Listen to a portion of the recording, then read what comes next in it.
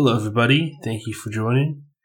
Although this is chronologically the second episode, this was the very first episode recorded with Jim McLeod, aka Gingernuts of Horror.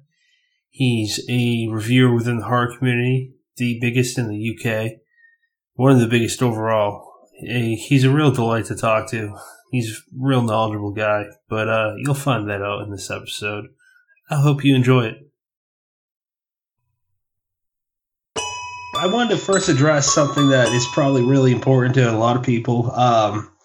We all get stressed out. We get really roped into it pretty quick, especially nowadays with the internet and all. You mentioned that your dog de-stresses you. You went on a walk and it helped a lot. So I was just curious, how often does that come into play with your dog or other animals to calm you down? Well, with the dog, I mean, I work night shift and I work 4 nights a week, so I've always got 3 days off. So my 3 days off, the dog gets a real good sort of 2.5 hour, maybe 3 hour walk, depending on how tired I am.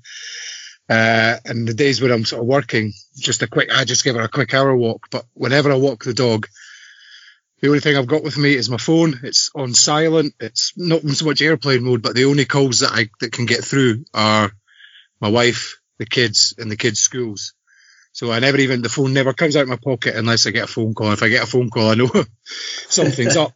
Oh, and absolutely. I use that as my complete sort of de-stress time from everything, from all social media. Even I try and say I don't think about the website, but I'm always thinking about the website and, going through ideas for reviews and everything. But I think it's a complete and utter break from all technology and all electronics. You're out in the wild, the fresh air. I mean, there's very little sun here. It's always wet and raining or cold and frosty, but it's that, I think. I think it's the getting away from everything that stresses me, because I think everything that stresses me has got something to either do with social media or the website, because you know what it's like. There's always pressures. There's never a moment where you think, right, that's everything done.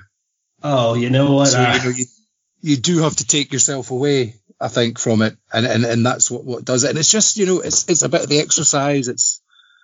It does. I think if I didn't have the dog, we've only had her for 2.5 years. I think I may have given up the website by now and just given up on social media, because maybe it's just me, the way my brain works, but everything just seems to get on top, and I need this complete detoxification from it every single day almost. Wow, that's really interesting. So your dog's the one basically that's saving it with you, and it's actually helping a lot of people. So your dog's kind of helping a whole lot of us out. I got a dog, and I got a cat, but they can be quite, you know what a cat's like. It only really wants affection when it wants affection, but. Even still, even it's a weird thing. Just seeing them, like with one of our cats, the oldest one, Jack. He's sort of semi-feral, so we can go days, even weeks, without actually seeing him. But when you do see him, it's like, "Hey, Jack," and your spirit lifts when you see him, because they don't expect anything from you. They don't want you to. You know what I mean? Yeah, exactly. Yes. And it's just like they're happy to see you, and so when they're happy to see you, you get lifted up as well. It's a silly little thing, but makes a big difference. It's something that kind of people forget, which is why animals to me are so important, because they're just pure. They're all good. The only way they're going to be bad is if a person trains them to be bad. Yeah, I've said that all along. There's no such thing as a bad dog. It's just a badly trained dog. And honestly, I don't think there's a bad animal either. Like, there's some pretty fucking tough like, there's a lion is a lion, but they're not mean. They're just a lion. Yes, they're just being what they are. They don't think, I'm going to really screw that fucking antelope over today. That one's really pissing me off. I'm going for it. It's an antelope. I'm hungry. I'm going for it. And speaking of a lion being a lion, what about a Jim being a Jim? Like, for those that maybe are new to the horror community, just if you can break down who you are and how you got started into this. I actually don't know your genesis. How did that start? See, my genesis is kind of like a sort of blueprint for who I am and my life in general and how things go. It all started off as just basically something to do when I was off work for something like 12 or 14 weeks after getting an operation on my arm and my hip. I needed a complete bone transplant in my left hand and a couple of metal plates put in. Wow. And I was on, it's now defunct, you know, the old days when you had forums rather than Facebook and MySpace. Yeah. There was I think it was the British Horror Novels Writers Forum or something along that line. It was British Horror Writers something or other. And there's people like Willie Meikle on it. I think Stephen Saville was there, Ian Woodhead. And I was just sitting there, you know, because, you know, something to do before I was off just farting around as I always like to do on the internet. Sure. And they suggested, you know, if you've got nothing to do, and I was kind of housebound for the first bit because so much bone had been taken out of my hip. They said, you know, why don't you just sort of do these sort of rolling interviews where the interviews never stopped and any author could sort of jump in at any point. So it's like this constant interview that, you know, could have gone on for like 6 months with people jumping in and talking and chatting. Wow. So I started doing that, and Willie said, you know, you've got to get a bit of a knack for doing this sort of thing. Maybe try sort of reviewing some books. So I started reading some books, and, you know, I mean, I look back at some of those early reviews and they're embarrassing, but, you know, he said, you know, you should set up your own website. So I went to set up my own website, and it was supposed to be called the Ginger Nutcase of Horror, because I was ginger and I was nutty about horror. Right. But I was absolutely out of my face on prescription painkillers for the pain that I was under. So when I went to register it, and I was eating a packet of ginger nuts at the time, I must have just got my brain completely confused and registered it as the Gingernuts of Horror. So, you know, I thought, okay, I'll run with that. And then a few years later, you know, I never even had the Gingernuts logo at all with the packet of ginger nuts. I don't know if, you know, for the American folk, it's a ginger-based sort of crispy, snappy biscuit that's really big over in here in Britain. Yeah, I was going to ask. I had no idea what those were. And then someone just out off the back, I think it was Mark West, a British horror author, created a very basic sort of image of it for the website. And then someone else took that on and then made it to what the image was until I got the whole logo thing done a few weeks ago. And since then, I've always been in a constant battle with McVitie's, who make the ginger nut biscuits, to sort of hit the top spot on Google when you search for ginger nuts. I've kind of let that slip. I think I'm down to about page 2 now when you search ginger nuts. Even Gordon Ramsay's beating me now, which is a real pity. But, you know, once you're off the first page, you're done. Once you're off the first page, you're done. I know, it's terrible. Beaten by Gordon Ramsay and McVitie's. I think even Mary Berry's on there now. Wow. Beat by the judge from Great British Bake Off. But I've always wondered that do McVitie's know about me? Because I've always wondered about the legal side of using their packet of biscuits as my logo. Oh, wow. But I didn't even think of that. So you haven't run into an actual legal lawsuit? Not yet, no, but I've always wondered about, should I contact them and wonder if they would maybe want to sponsor me? Because over here, I don't know if it happens in America, but we've got these Cadbury's mini fingers, like a stick of biscuit covered in chocolate. And every Halloween, they turn them into fangs. So like they put like a sort of cartoon vampire on the packet. Yeah. I always thought, you know, perfect, example for getting some sponsorship from McVitie's, but I thought it's probably best not to draw attention to myself. If they know about it, but, you know, and they realise that I've gotten, you know, I'm not really affecting their side of the business or even, you know, their reputation, then that's fine. But I think maybe if I shined a spotlight on myself and said, hey, come on, guys, give me some money, I think they might, you know, then maybe take it further. But oh, yeah, that's a trigger point. Trigger word. Funny. I'm certainly not taking on McVitie's biscuits. Taken on a lot of idiots over the years on the internet, but I don't think I'll take on them. That's I imagine a big hill to climb. Yeah.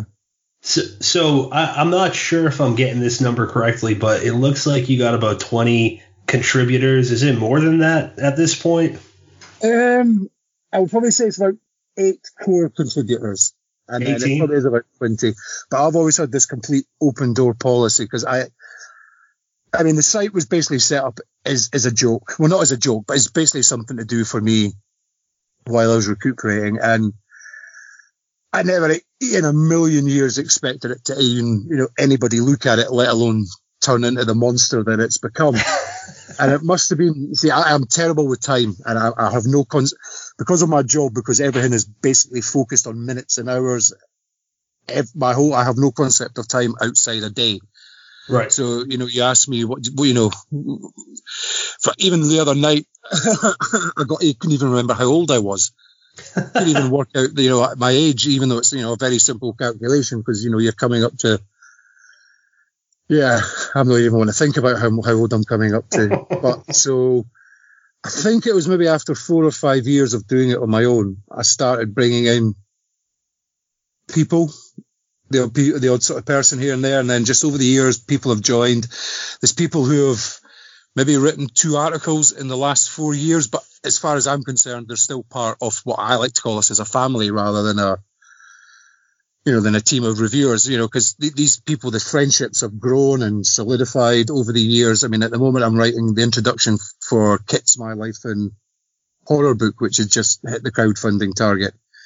And basically, my whole introduction is going to be about how my friendship with Kit has solidified and how he's been such a stabilizing force in my life over the years. And I think without Kit, I think I would have got myself in a hell of a lot of bother with huge, massive online fights and feuds. So there's 20 people. There's people who haven't contributed for a couple of years, but they know it's an open door policy. There's always a seat by the fire and a glass of whiskey if they want it. And they just send an article in and it'll get put up on the site as soon as I can actually get round to doing it. That's great. That's an offer I would love. Like whiskey, just that alone. Let's be friends. But as far as Kit goes, so we could address this. So right now we're recording. It's February, 17th, 2020. By the time this episode releases in the initial launch, it should be the end of May. And would that not be right when his books are supposed to hit publication date? He's looking to launch at StokerCon. Scarborough this year. Now, if I remember correctly, I think that's round about the 14th of April, sort of in the middle of April. So yeah, the books will have been launched by the time this podcast goes live.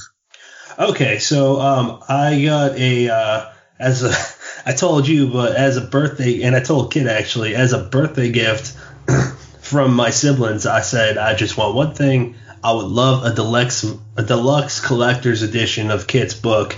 I gave him the link, and that will be my first collectible, quote-unquote collectible book that I've ever bought. So that's not leaving my home. I'm just going to read it here. What can you tell us? Because by then it'll be out for a month or so if all goes according to plan. Is there anything that you can reveal besides the introduction that you're going to write?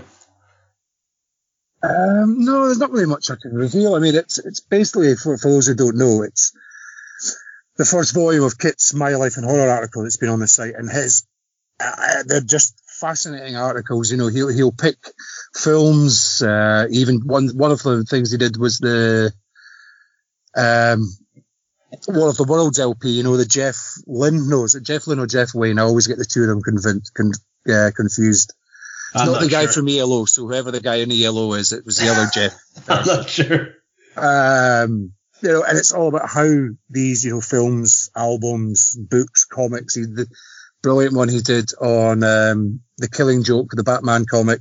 Yep. And how they affected him at the point of when he first read it, and how the article has now affected him as to become the writer that he is today. And they're just amazing. They're so heartfelt, so earnest and honest. They're just brilliant.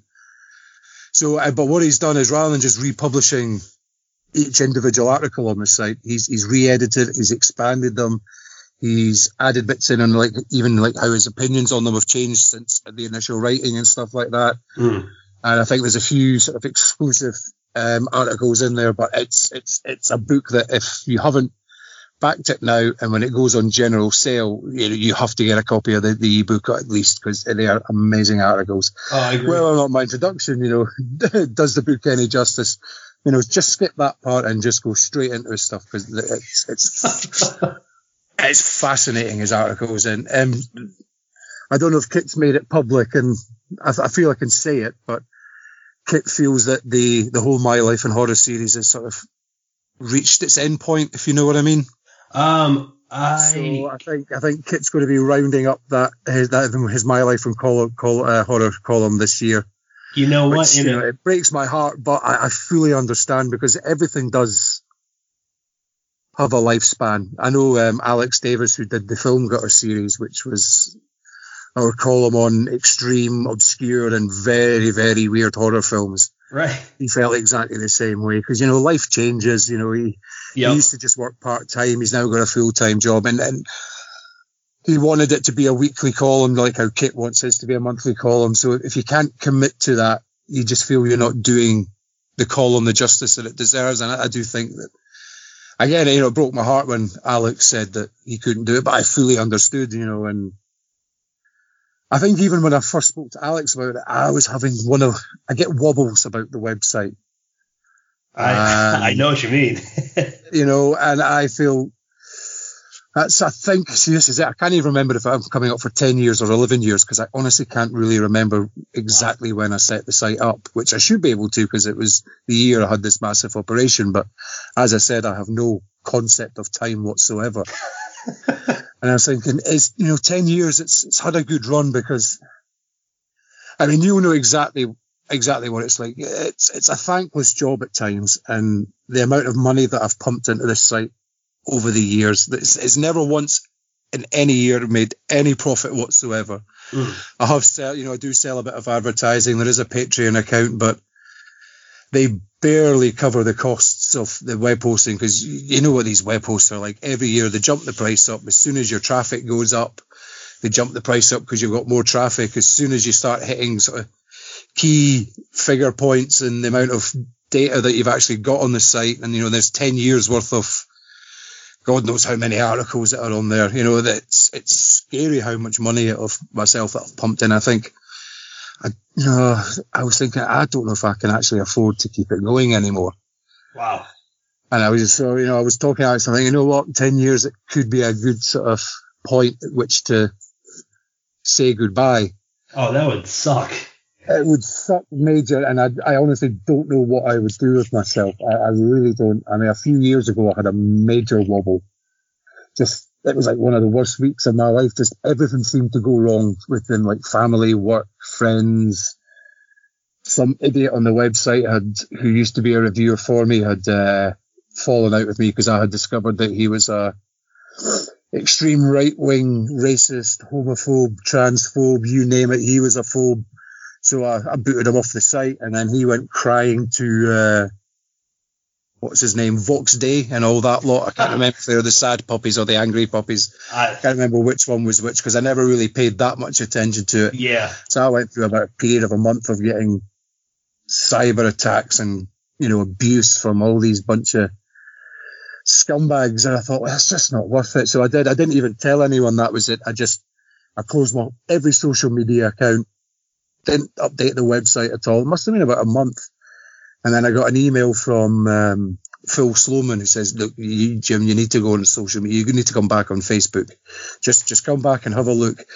Came back on, and I don't know, there must have been 100, 200 people that were on my Facebook account had changed their profile pictures to the website logo as a sort of sign of, come on, come back, we support you and everything. And just seeing that, I thought, I have to do it. But in that month of not having it, I didn't know what to do with myself. I couldn't sit.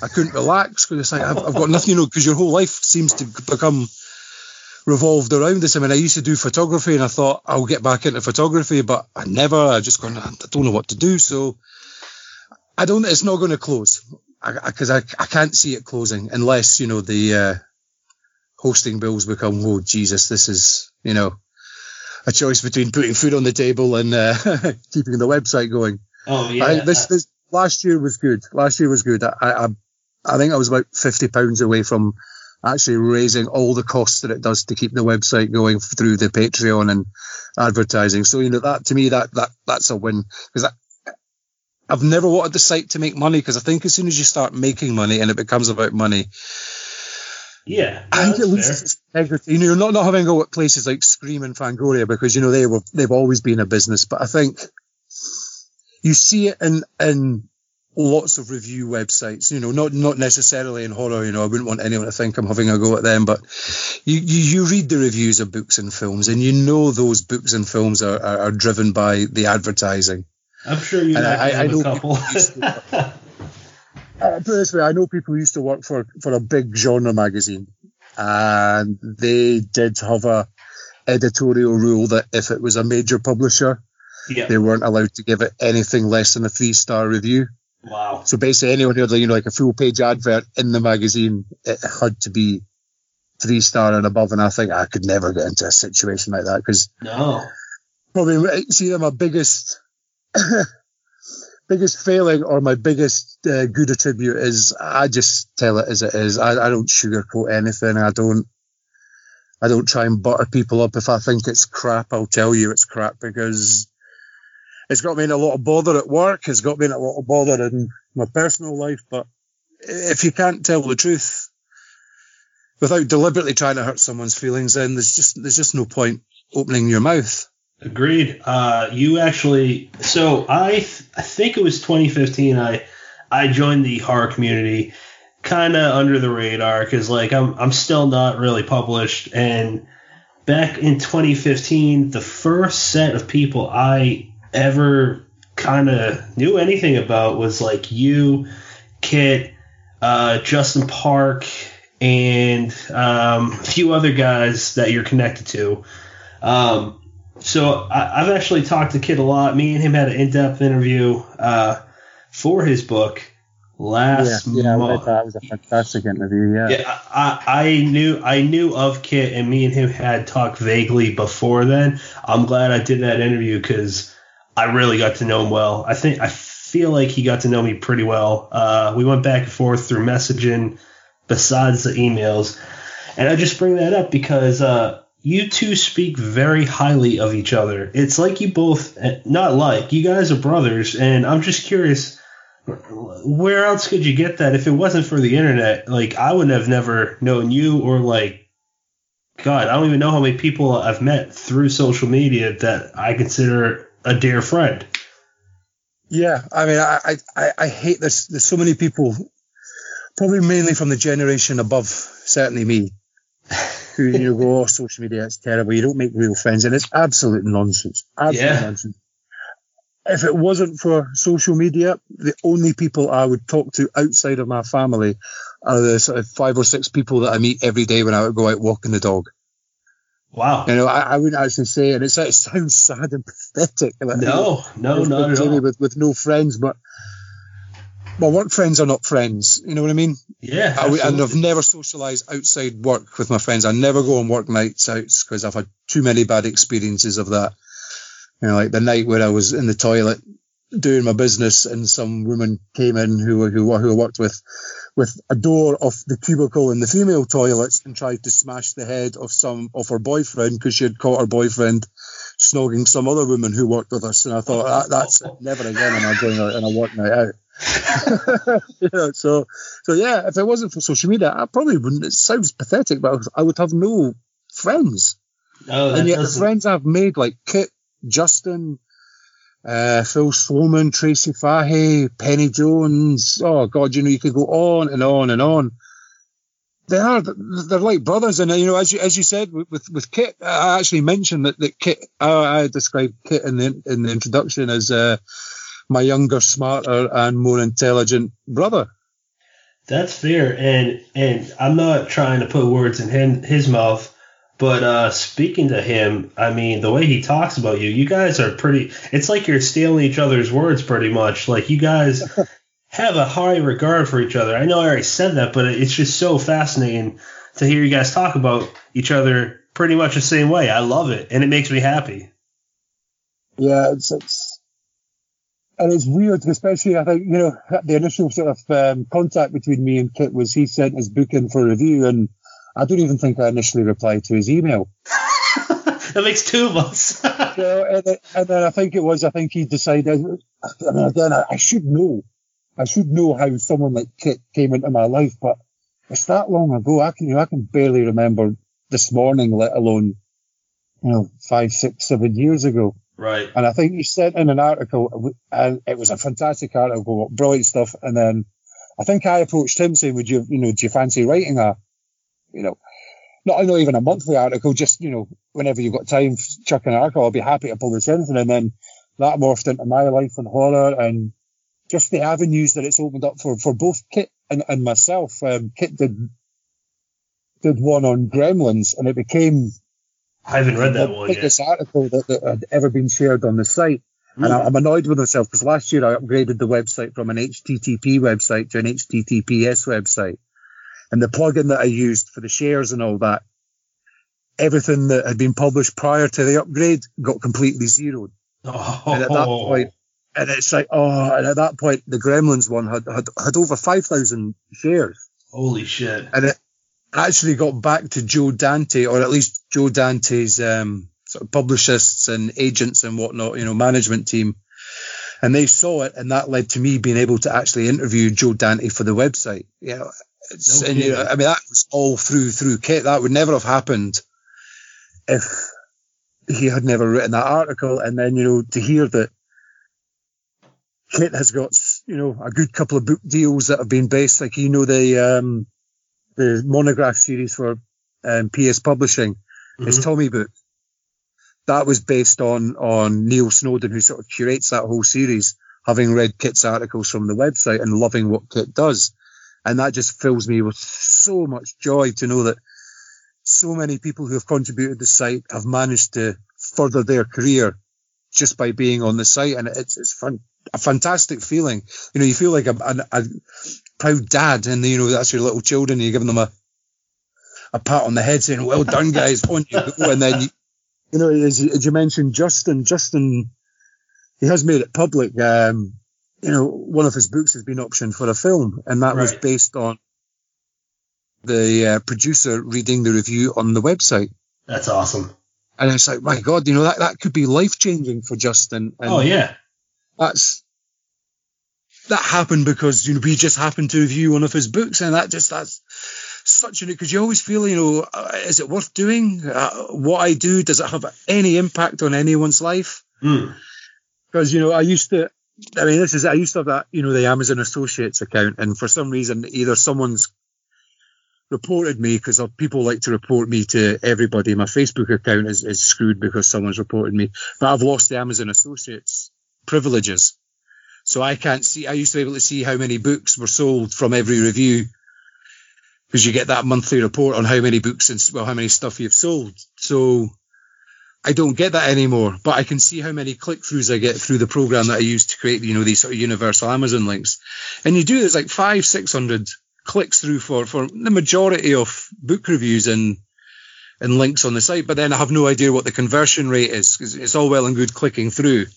Right. But it's getting the person to make, because there's a lot of apathy in the genre about that clicking that final purchase link. But I used to make, I think it was something like a 2%. You got a 2% commission for every book that I sold. And up until the 2 years ago, before I lost the Amazon Associates privileges, I was making about £400 to £600 a year just on that 2%. And then so I'm not sure what the conversion rate is. So that's pushing 10 grand's worth of stock, isn't it? If my brain's working this out. 10 grand for American money? It was sort of the American one.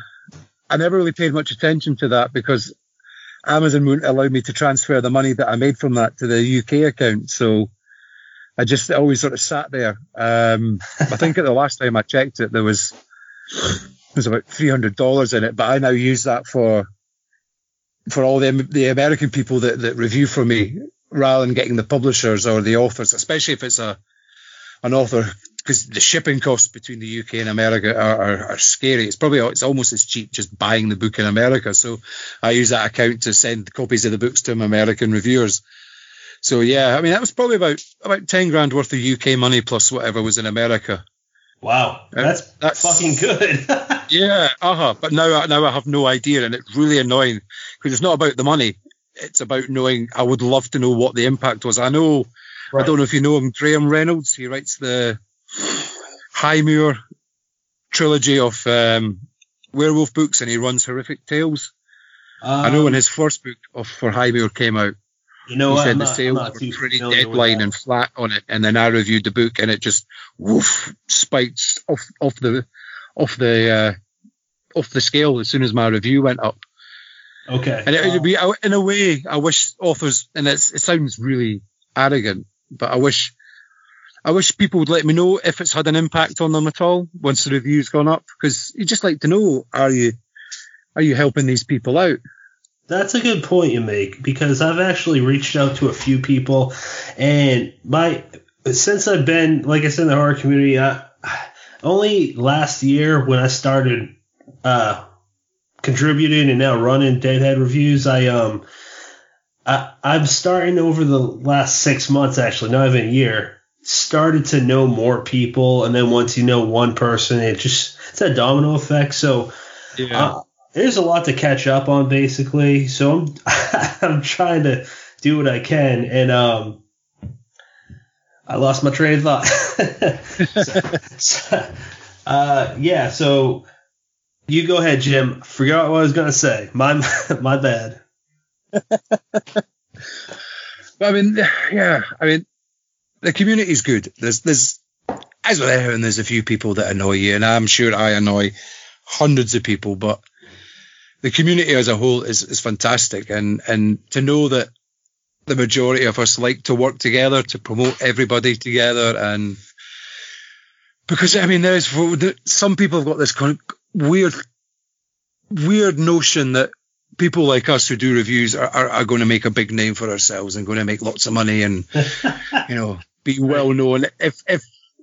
I know for a fact that one of the biggest UK horror authors up until a few years ago still had to have a part-time job. So if an author can't make a living out of writing, there's no way any of us are ever going to make a living out of reviewing a genre that is looked upon by 80% of the reading, probably more than 80% of the reading sort of public, as, what the hell are you doing? What is that? We've always been the black sheep, the sort of genre that likes to flounder around in the gutter, staring up at the wonderfulness of fantasy, science fiction, and crime. but there is still some people who seem to think, and they think it's a competition, and it's not, because, people read reviews on my site and they go and read reviews on your site. I read reviews on your site and your articles every day that you post them, and I appreciate that. There's no, but there still just seems to be this weird notion that we all have to be sniping at each other, and it does my head in. And I don't know, maybe it's because I'm probably one of the longest running people that's been doing it. That's 10, 11 years. I've seen so many websites come and go because, a lot of it has been the financial side and time side. And sometimes I feel like, I'm the, in the classic Western film, the old gunslinger that everybody wants to have a duel at dawn with, see if they're quicker than that, the fastest draw in the West. And it gets tiring at times. And I have to admit, at times I become an arsehole and I bite back. But it's human nature, everybody's got a breaking point, but I try not to. I mean, I've not had a huge, I used to have social media meltdowns, at least every 3 months. And I think that's now coming up for 2 years that I've not had a major one. Well, that's good. And actually, so I feel proud of myself. Every now and then, how you get that little devil on your shoulder, you think, go for it, come on, it's going to be fun. But then I think, no, come on, I need to grow up, I need to be mature. But there's always that little devil at the shoulder whispering in your ear, but you think, no, come on, let's just keep your mouth shut for a change. Let's hope for my sake, because my wife would murder me. I feel like if I ever met you in person, it'd be a good time for us, but a bad time for everyone else. Because if you give Jimmy and Pat some drink, well, I don't know. After this weekend, I don't think I can handle it anymore. It was so bad. God, I had an old friend from Ireland come over for the weekend, and the last time she was over, we started drinking as soon as she got off the plane and didn't stop drinking until she got back onto the plane a few days later. This weekend, Sunday night, we thought, we're just going to stay in and finish off the carry out of alcohol that we had, and we didn't even manage to finish it. I think there's still 2 bottles of cider left, and we're just both looking at each other thinking we're getting far too old for this. And I hated myself because, she'd come all the way over from Ireland. I thought, come on, let's get it out. Let's get the old Jimmy and Fiona train rolling again. And I don't think it left the station. Oh, my God. Well, hey, no offense, but you and I are getting older. I can't do what I did 10 years ago. No. I mean, my job is so physical. It's slowly but surely killing me, or at least putting me in a wheelchair at some point. I mean, there was me. I was off work for, 5 weeks over Christmas after slipping a disc. Yeah, I remember. And I think, Jesus, come on, I'm still, I'm the strong, I'm the strong man. I shouldn't be doing this, but no, it is. It's just, and it's like, even God Christ, I'm looking and thinking, I need to go and buy fairy focal glasses.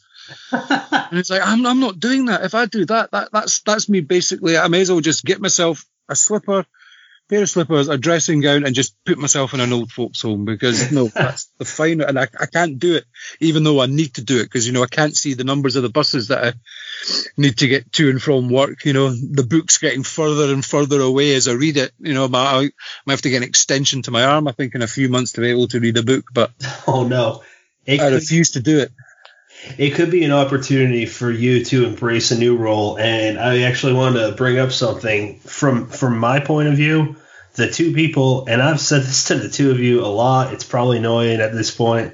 The two people I look up to most, reviewer-wise, and just in general in the community, is you and Sadie Hartman. She's over here in America, you're over there in the UK, which is kind of cool because it's like the father and mother of all of us. You guys both look out for everyone, except for something that I embrace, except for people that are trying to fuck over other people, and you guys put them in their place pretty quickly. Yeah, but the flip side of that is me and Sadie always seem to be looked upon as, sometimes as the bullies. There was a big thing of, a year or two ago, we were the bullies because some other person was acting like an arsehole. That's crazy. And it's like, all you could hear is prove it, prove it, prove it. Oh, I never said that. It says you did. And it's like, you know what? I mean, Sadie is just absolutely amazing. I love it when people like you and Sadie and Barks from Barks' book and all that.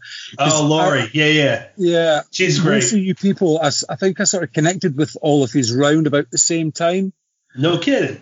I didn't really know Sadie and Lillian from Sci-Fi and Scary and Tracy and all that lot. Really, maybe a couple of years at the most. Maybe, they've certainly been doing it for longer, but it's just, you know how Twitter, it takes time to make connections, and especially when it's UK going over to America and all that, it does seem to be harder making that sort of network and spider web of people. And so I thought, wow, this is the new, for me anyway, the new crowd coming up. And I'm looking at what they're doing and I'm thinking, this is brilliant. I felt reinvigorated, and I thought, right, I need to start upping my game, because you start feeling as though you're sitting on your laurels, and you look at like Sadie's Instagram feed, it's just unbelievable. I've never got Instagram, and I don't think I'll ever use it. But you look at what she does, and in the short time that she's been doing it, writing for Scream magazine and Cemetery Dance and all that, it's Black so Static. well deserved. And it's like, what? People like that are so needed in the genre.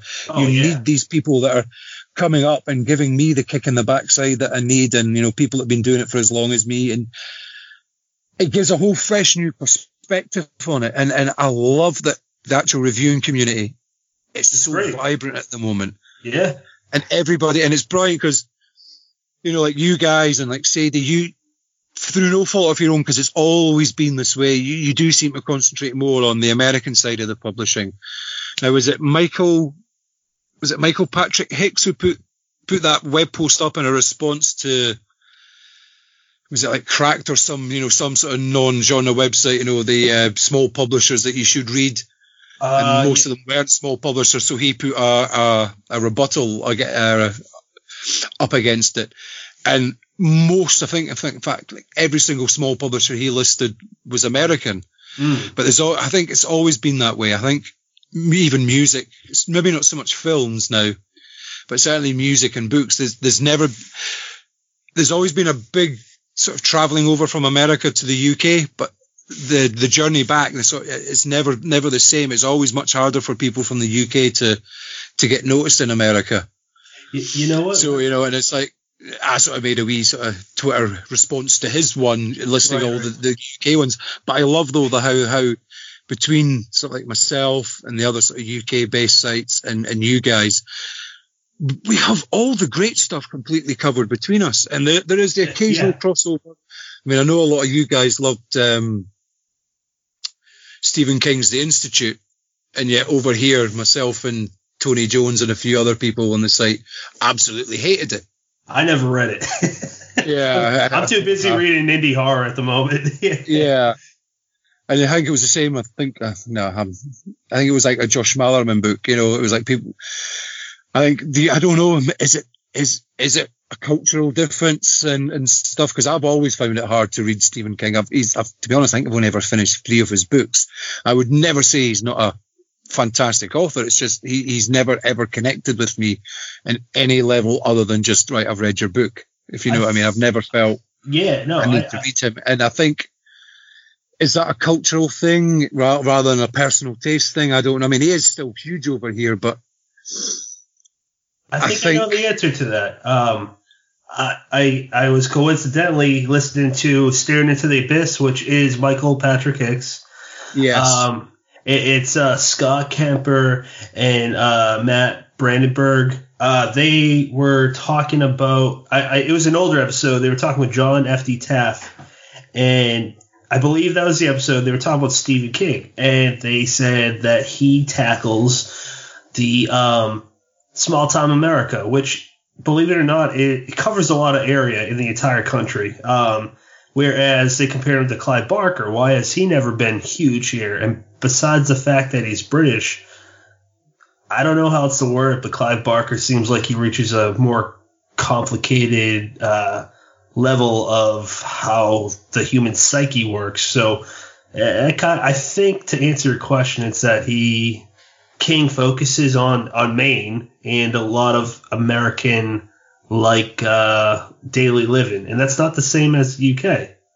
Yeah, that's. I can't think of maybe Ramsey Campbell, because I don't think there is a UK author that has the same approach to setting and characters as King does over here. Where it is uniquely sort of speaking to a sort of set group of people. Yeah, your small town America. And I don't know. I think. Sorry, Rich Hawkins.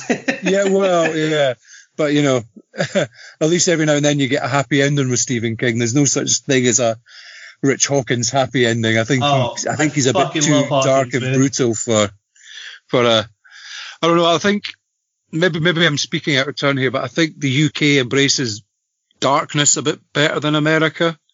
You look at the American version of The Office compared to the UK one. The UK one, it's dark, and you feel no sympathy for David Brent. You just think he's an absolute prick. But you look at the American one, and you feel sorry for Michael Scott. You just want Michael to be happy and to be loved by everybody. I don't know if the UK one, if the American Office kept that darkness that the UK one had. No, if it would work. But I mean, then again, you guys have got things like Always Sunny in Philadelphia and The League, and you can't get darker comedy than that. I mean, that is brutal stuff. I'm actually a fan of both The Offices, and when I first watched the UK version, I was like, whoa, wait, that's... First off, they say cunt a lot, and if you say that, don't say that in America. Like, look, I don't want to speak for everyone. If you say it to a woman, that's something you can never get back from. I know it's different over there, but over here, good luck. Yeah, well, see, that's the thing. You must have seen, was it Gemma's Twitter post about how to write English and how, we're talking about swearing, all that. Over here, especially in Scotland, swearing is in when we talk, it's used as basically punctuation. And she was going on about fanny, and I says, "Whoa, yes. See, in Scotland, fanny is completely different. Fanny isn't just an insult. It depends on which word that you place before fanny." Because fanny can mean just, okay, silly, you fool, come here, you fanny. Come here, you fanny, and give me a hug. But it can also mean if you put utter, total, or complete, it's meant as an insult. And it's the same with, with cunt, fuck, shit. It's not the word, it's the word that we use before it. Right. You could call someone, yeah, daft cunt, and you actually mean that as not as an insult. You mean it's in terms of endearment almost. It's absolutely weird how our outlook towards swearing is completely different to the American way of doing it. Yeah, over in America, fanny means ass, and in England it means pussy. Yeah, or idiot is up in Scotland. But see, that's it. I used to read the Bloomfield County comic strip. We used to get them over here in the sort of omnibus editions, graphic novel type things, with probably a year's worth of strips. And I remember Opus the Penguin going on and on about his fanny, and I'm going, this is supposed to be like a sort of kids peanutsy type thing that's in national newspapers. You can't be using a fanny. And it took me about a year to realise what America meant as a fanny, because I had never heard of a fanny pack. I must have been, 17, 18 when I started reading those comic strips. I'd never heard of a fanny pack. You don't want to be a grown man wearing them. Sorry? I'm sorry to cut you off. I was just saying you don't want to be a grown adult. I said a grown man, but actually, I'm not trying to knock on anyone, but it looks silly. Look. Well, yeah. It's a fashion thing. We're all heading out to Disney, Florida in June, and my mother-in-law has bought us all fanny packs. Oh, and no. Mine has accidentally found its way into the bin because I will not wear one. No, I would not make fun of you if you wore it. You beat my ass. No, Baba, you would never. No, not in a million years. You couldn't pay me to wear one. No, because they just. Oh no. You've got a jacket with pockets. What else do you need? If you need a bag, get a backpack or a messenger bag. A fanny pack, no. So I wanted to actually talk about something we didn't fully discuss. Reviews about reaching out or reaching back, rather. I realized what I wanted to say earlier is I've done that, and I kind of felt bad asking people because I feel like that's frowned upon. But at the same time, I made it clear. I'm like, I can't gauge this. I don't know if I'm helping you. I don't know if I'm helping with sales, if anyone's seen it. Like, I can see the numbers on my website, but I don't totally trust it. Have you ever reached out to anyone, or has anyone reached out to you that you've reviewed? I've never reached out to anyone, but there's been like Graham Reynolds. There's been quite a few over the years who've sent me an email saying, well, thanks for that review. There's been a big jump in sales since that review's gone out. But no, I don't like communication, if you know what I mean. It sounds stupid, but the thought of having to send out another email asking how did that go, is if you noticed anything, I just think, no, it's fine, If it hasn't worked and they've got a problem with it, then you know what, it's not my problem. I've done my side of the job. And it's not reviews work when you get the audience for your reviews, and you can see the sites that there's a lot of fantasy sites that I'll sort of jump on every now and then, and the reviews are almost generic templates with a basic sort of description, from the back cover synopsis with a line at the end, this book was brilliant, I really enjoyed it. And those reviews don't sell a thing because people know that, you've put no effort into it, and quality sells. And that's the thing. It's the one thing I think we do really well is we focus on the quality of the review. We try not to be I mean, there's, the stock phrases I hate, and yet I'm guilty myself of using stock phrases, and I hate it.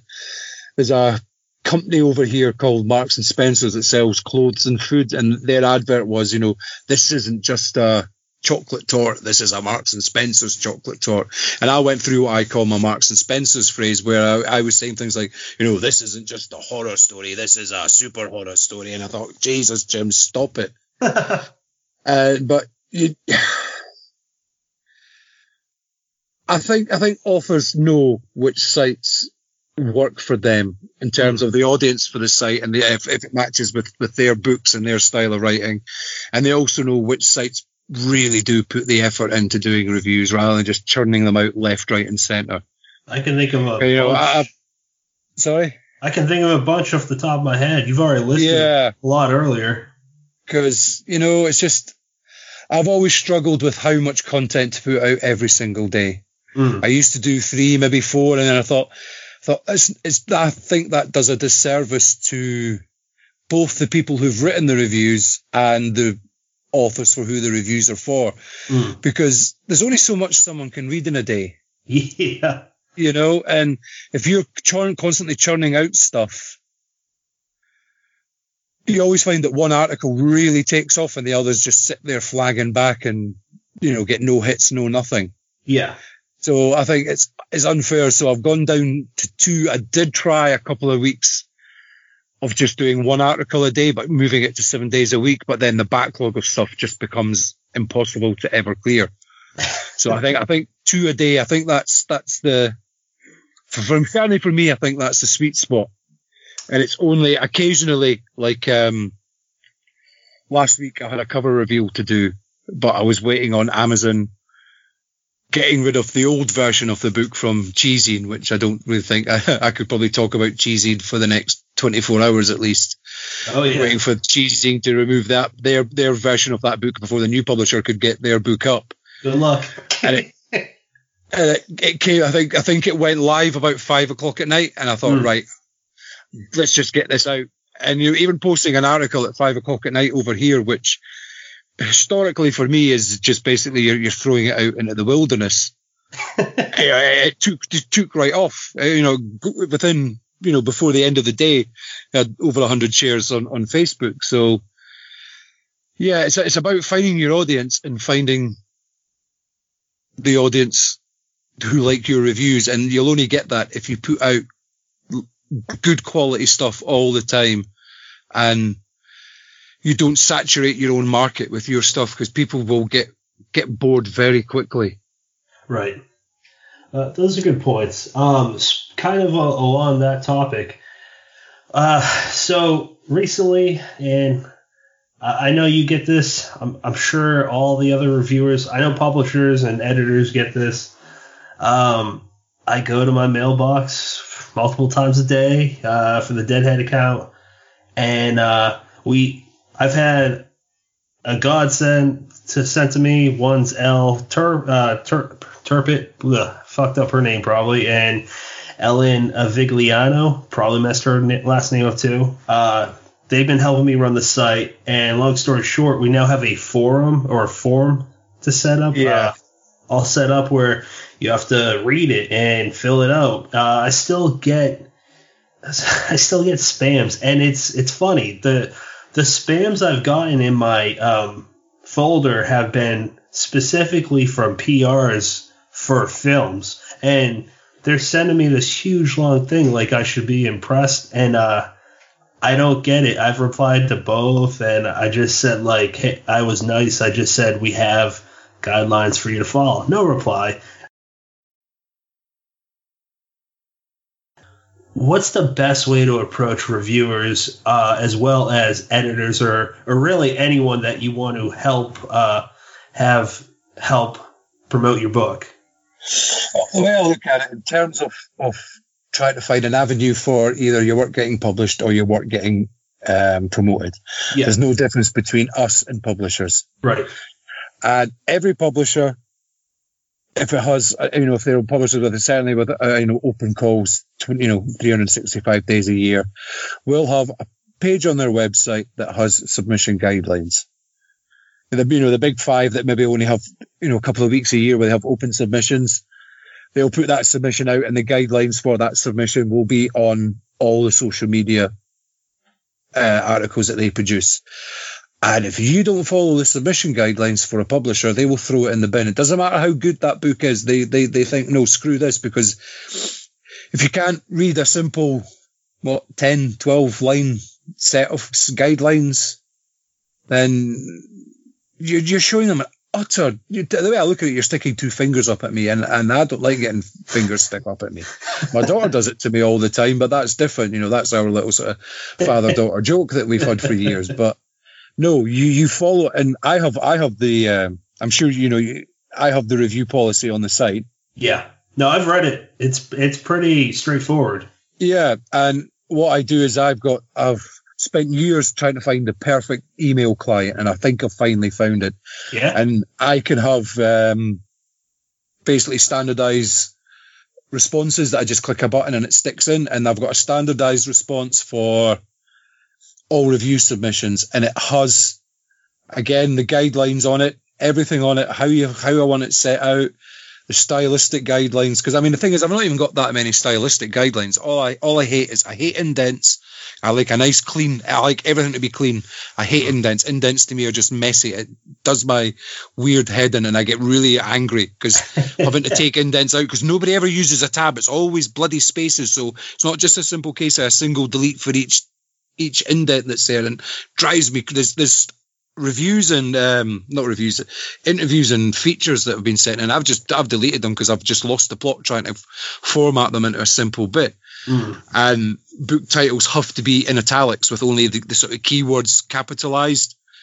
So like, the Kingdom of Spiders off would not be capitalized, but it would all be in italics. And that's come from spending God knows how many years working and getting a degree and working as a veterinary virologist, where every single reference had to be specifically like that. So, well or not, it's the correct way that you reference books and literature and all that. I don't care. It's the way I want it. And that's basically the only two guidelines that I've got. And when people can't follow two guidelines, it drives me crazy.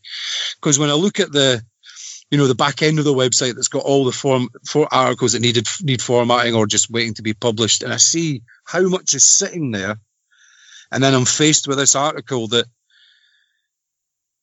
is going to require me, and it doesn't sound like a lot, but half an hour just to get it to the basic template that I need it to before I can upload it to the site, and then, put all the graphics in and the links and everything. And I think, fuck yes, I don't need it. And, I don't care who you are, even if Stephen King sent in an article, and if it wasn't formatted right, I'd be like, fuck you. No, fuck it. No. And so now when it comes to review requests, you've seen it. It's basically title, off the top of my head, title, publisher, is it a short story, novella, film, or blah, blah, blah. Yeah, basically. And if you've got an Amazon link, send me the Amazon link so I can, they say don't judge a book by a cover, but I bloody well do judge a book by a cover. So I would like to see the cover of the book, because, if you're sending a book out to reviewers with a cover that looks like someone's taken your 4-year-old daughter, strapped their hands up in a pair of boxing gloves, put a blindfold on her, got her drunk and said, there, go and draw a cover for me, and you think that's good enough to send out, to me that sings warning bells about what you think of your writing. Yeah. So if you can't follow that, it's an automatic delete now. And the weird thing that I have found over the years, it's the people who you class as friends, or certainly, really close acquaintances. People like Phil Sloman, he's a prime example. I have told him numerous times, when he has a new book out, either just email me a copy with, hey Jim, here's my new book, or stick it in the post and with a wee little cover note, because we have a working and a personal relationship that goes past that. Yeah, I'm right there with you. He's the one that sends out the fully correctly formatted out submission form with, a very polite opening paragraph. But it's the people who don't know you just go, fuck it, there's my book, go and review it. And I'm like, I don't know about you, but I've even had emails where people say, here's a link to buy my book to review. Yeah. No, I've actually got that. What the fuck do you think I am?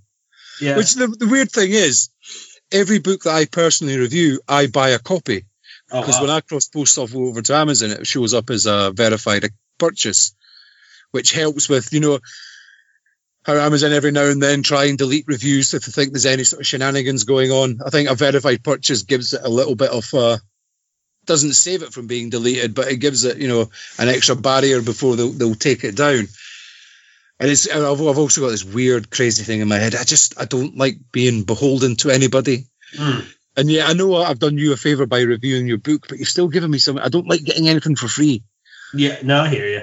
It doesn't feel right because it goes against everything about why I set the site up. So I've got like Titan send me basically every sort of horror or dark fantasy book that they publish, but I've got 2 copies of every Titan book that they've ever sent me. That's awesome. Because I've gone and purchased a copy, and I don't even just buy I should be clever and maybe just buy the cheap ebook version of it, but I never do.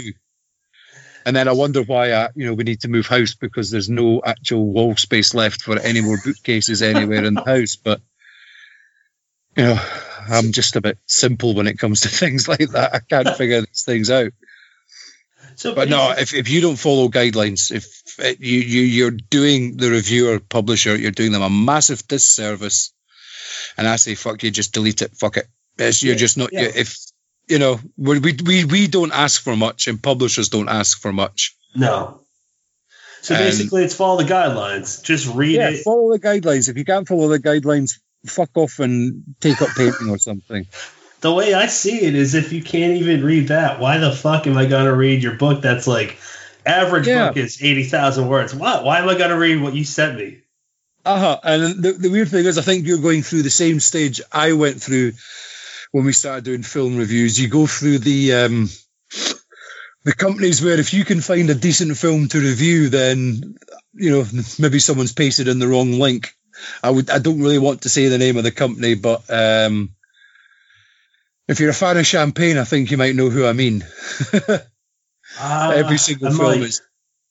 Sorry? I said I might. I just don't know. Yeah. Yeah, and it's like, oh my God, no. But then, because I think it's like doing your sort of rookie years, earning your position in the film reviewing sort of world. I think everybody has to go through that. Okay, we'll deal with them, and then you slowly start getting decent films. I mean, it's only been in the last 2 months or so, it looks as though we've got quite a nice relationship with Shudder. Oh, no, and then shit. Suddenly again, that changes. You actually get the personalized email from the publicist or, the person who's in charge of that film. That's amazing. Suddenly changes from being, this massive long, just send it out to everybody to an actual personalized, hey Jim, the new film's up, would you fancy giving it a review? And it's like, you don't mind that because you formed that relationship with that publicist, if you know what I mean. Like Lydia from Titan, I know of her. I don't think she knows who I am, but I've seen her talk to people on social media. She seems like a nice person. She's absolutely amazing. I mean, she invited me out to dinner at FCon in Glasgow last year. No kidding. It was me, her publicist team, and then every single Titan author there. So I mean, there's me out for lunch with Tim Lebon, Mark Morris, Paul Tremblay. It's like I'm sitting here going, do you feel like I'm fucking else? I've just walked in off the street and just sat down without any. All right, yeah, I'm just going to sit here. That was amazing, and that's taken a good few years to build up that relationship. I mean, throughout the whole convention, she was desperate to buy me a drink, but it's one of these things where I always had a drink. I need to buy a drink for everything that you've done for me. Let me buy you a drink. I've got one. Well, I've got two because I've got two hands, and I don't really drink. Yep. But when I go to things like FCon, I drink. Good to know. Yeah, I think I lucked out with the first film I actually reviewed because I don't know if you've heard of it. It's called Greenlight. And it stars Chase Williamson, who is his probably best well-known movies. John Dies at the End. He plays this guy named Dave. If you look him up on IMDb, he's got a really long resume. He's worked with in John Dies at the End. He works with Paul Giamatti, so I thought that's pretty awesome. And I think the director for that, don't quote me, I'm pretty sure it's the same director that did Bubba Hotep. I may be off on that one, but same and a few other guys. But I liked it. I talked with a few of the actors. They were nice. I don't know if anything else has got to come out of it, but I guess I lucked out. And I've talked with a few other filmmakers, but nothing's come of it yet. So I'm glad I dodged that bullet that you dodged earlier on. Yeah, I mean, it's. I think films are harder than books to sort of, sift through the dregs. Yeah, because it's, you can look at a book and you can tell within the first page, 2 pages, whether or not if you're going to like it. For sure. And, you can tell if it's well written, or whether or not even if the style of the book's going to appeal to you. But with films, it's hard. One sort of trick I've come up with in the last couple of months is when you look at the trailer, and if the trailer isn't a trailer, it's just a little scene from the film. Yeah. Right, okay, no chance. No, they can't even afford to then recut the film into a trailer. This is going to be shocking. And I think for me, it's got a 90% hit rate of being absolutely correct. I know. There was one morning I was bored. I was up at 1 o'clock in the morning. I had nothing left to watch, on TV that I'd ever recorded. So I thought I'm going to go through Amazon Prime and, right, watch the trailer. Okay, that's not a trailer. That's just a scene from the film. I'll give it 15 minutes later. Nope, that's off. And I think I must have went through about 10 films that morning. Wow. And every single film had one of those trailers which weren't trailers, and they were fucking shocking. Because it's easy, these days with mobile phones that have got, 4K cameras on them, any idiot can go and make a film now. Yeah. And it sounds disparaging from me, considering what I do, but this concept of everyone has a book in them or everyone has it's utter fucking shite, because I have no doubt in my mind that I could never write a book.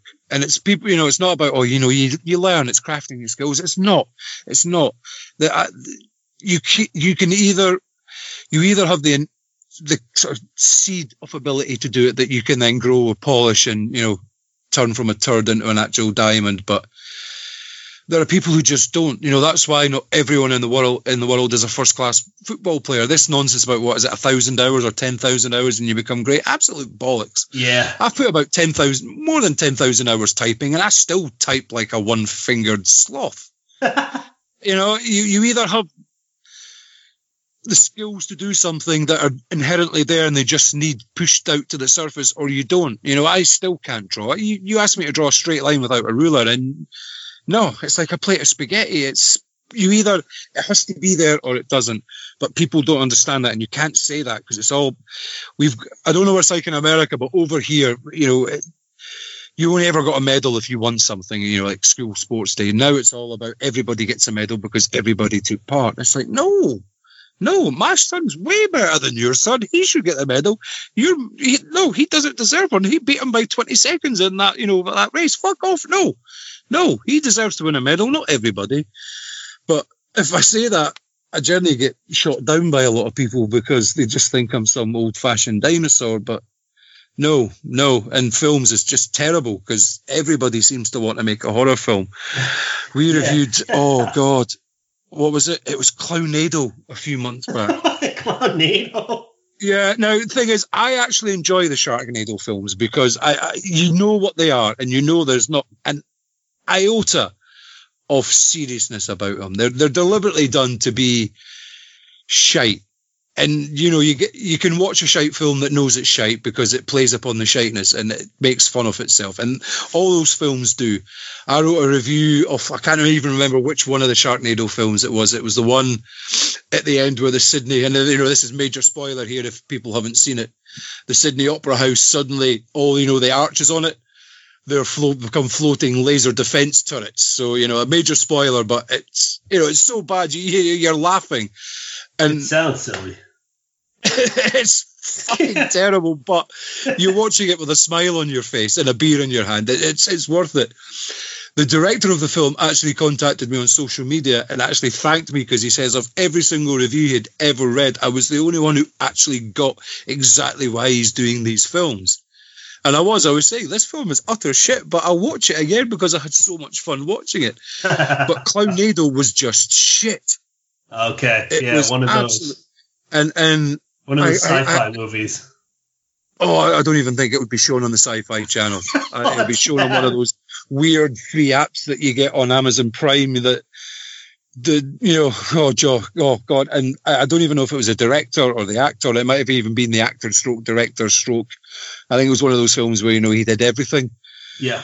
He contacted me on social media and he seemed really upset and hurt that we just didn't get his film. He says, well, lots of people liked it. And I said, well, that doesn't mean anything, It's like, God, I just watched an episode of Gordon Ramsay's Kitchen Nightmares where the chefs kept on saying there's never anything wrong with my food because nobody ever complains. But that's because everyone in the restaurant would just throw the plates that were taken back straight in the bin without telling her, because if they told her, she would have a meltdown and shut the restaurant for the night. And I think, well, maybe that's happened with you, maybe it's your friends and family who don't want to see, their friend in the corner crying their eyes out because they said your film is, and it was utter shit. Yeah. Our reviewers got through the whole film. I got into 10 minutes and was actually angry at myself that because I'd already read their review, but I thought I'm going to watch this film. And I thought, fuck, I've wasted 10 minutes of my life for this shite. And I was angry. And when I get angry at myself, I need to just disappear from everybody. Wow. Yeah. No, it's understandable. And it is like that over here. I can't speak to what percentage is like where everyone gets a medal. I can't speak about being a parent of a kid that is a competitor because my son's not even 3 months old yet. But that's kind of – it raises a good point because I saw this discussion probably a month ago. They talked about it on the Inkheist podcast too in one episode. The episode with Brian Kirk, they talk about it seems like a recycled discussion where I feel strongly about one way. I lean towards what you think about this, where it's not even about the money. Like, I get that you don't have money. Not everyone has money to pay for, like, I don't know, the greatest cover, but I know guys like Keelan Patrick Burke or Todd Keeslin or Don Noble. There's so many more. Like, I've worked with Don for a sketch, and me and him talked about price, and I'm sure that a lot of them are flexible. So for someone saying it's like, because I've gotten ripped apart, where someone was accusing me of saying that they had to not buy their groceries to pay a good editor and do a good cover. I didn't even bother correcting them because it was like a group of angry people. So I'm not going to get into that, like with strangers especially, but it's my strong opinion that you have to pay for a good cover if you're going to be a self-published author, and you have to pay for a competent, good editor. Otherwise, why are you doing this? Is it just a hobby? If it is, that's fine. Or are you trying to actually get a readership? And that's my goal as an author. I'm not an author yet, but as a writer. So just to kind of piggyback on your point, I don't think anyone can be an author. It takes a lot of time and effort. I'm 7 years in, and I'm just finding my writing voice. You gotta really want to do it. Like, I'm not planning on this ever being a career. I just want to publish some books, and if it turns into that, it turns into that. I just it's not for everyone. Just like being a musician or a doctor isn't for everyone. Yeah, but people just... I mean, I blame Amazon. It's all Amazon's fault because, they've allowed everybody to write a book and literally stick it up because it costs nothing and no time to stick. Sometimes you're probably better putting their shopping list up on Amazon rather than the book that they think they've read. And it is, you have to... And I also think if you're then having to make the decision, if you're buying groceries for the week or you're paying for an editor, maybe you shouldn't be writing at this point in your life. Yeah. Put the book, write the book, put it on hold.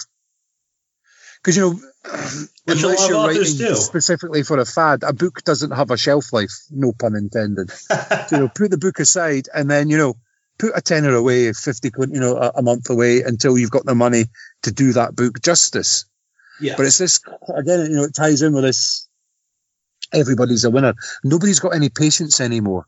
It's this whole concept of, like X Factor and what is it, America's Got Talent and all these, reality shows like over here we've got Love Island. It's this instant fame where you go from nobody to being a short-lived superstar in the public's eyes with the barest of effort and work. And everyone seems to think, right, I can write a book, boom, I'm now suddenly going to become a well-known author, and they don't understand that it's not just the writing, it's everything else. It takes time. You've got to let it mature. You've got to do, if you don't show that you think your book is worth the effort to put it into a book that deserves to be published, then nobody else is. So yeah, if you're paying for gross, if you're making that decision, just set it aside until you can take that book further.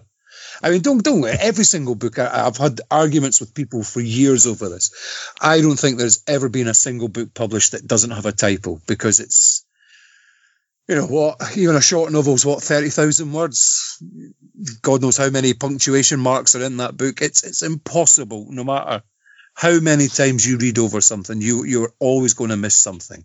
Yeah, for sure. Even the big 5 publisher books, there are typos galore. Maybe years ago when they could afford to have 3 or 4 copy editors and line editors going over it, but these days, so typos are just, they're going to happen. They're a part and parcel of reading a book. But I remember there was an author got really upset with another author because they were, this other author was lauded as being fantastic, and I think in the first page of their book there was something like 15 typos. Now that's lazy. That's not just them slipping through the net through human nature and just the nature of the book. That's just pure utter laziness. And all right, I think the way he handled it was wrong, but I could understand his frustration. When you see someone else being lauded as being utterly amazing, and yet the first page is almost unreadable. Mm. And okay, I get your point, but maybe you should have handled it slightly better. But I get it. I mean, I handled it better coming from someone like me who's had more explosions and verbal fistfights online than probably anyone in the history of reviewing. But it's just So no, there's no such thing as no such thing as everyone's a writer. You need to believe in yourself, and you need to believe in your work, and you need to give your work the attention. And the thing is, good editors and good cover designers aren't that expensive. Right. There's a publisher going away. They call themselves a publisher, Calumet or Calumet, however you pronounce it. I don't know. And they want to do this like a 50% share, so they put in the same amount of money as you put into the book. And their no way example that they use is 11 grand. That's 22 grand put into this book. That's a vanity and you press. as the author do not get a single penny until it's gone into profit. So you have to sell 22 grand worth of books before you see a single cent back.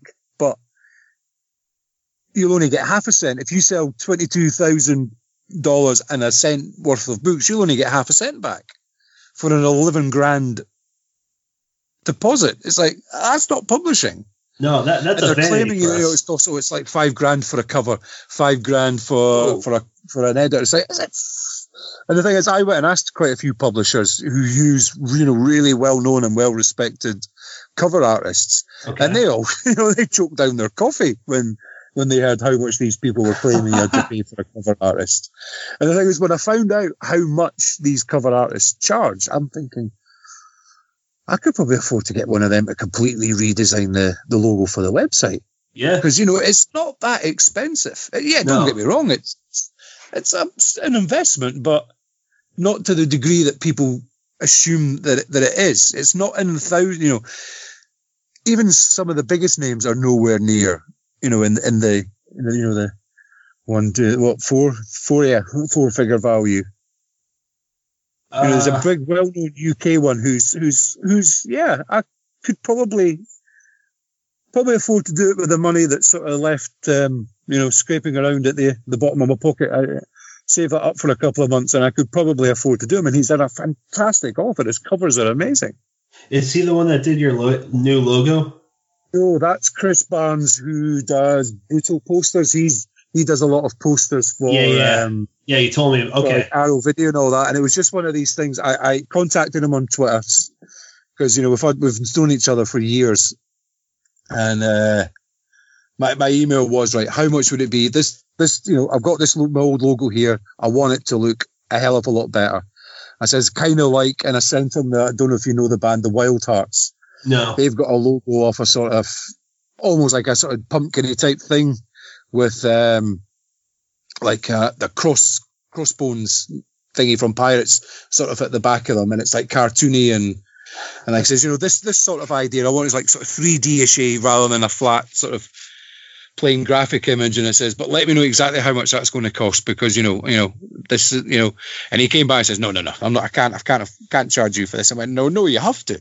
Are you absolutely sure? Because he says, no, he says, you've been promoting my stuff for years, you know, how about you put on, you know, an advert for me on your website? So, you know, we came to that thingy, but I know for a fact that wouldn't, you know, I would have been able to say, right, that's fine. You know, I wouldn't have had to do the old, there's the old Billy Connolly sketch where he goes to buy a rug, and he goes, how much is that rug? And he goes, fucking hell. You know, I could feel the hairs coming out of my vest and having to fucking back away like before I hit him because of the sheer shock of how much a fucking rug cost.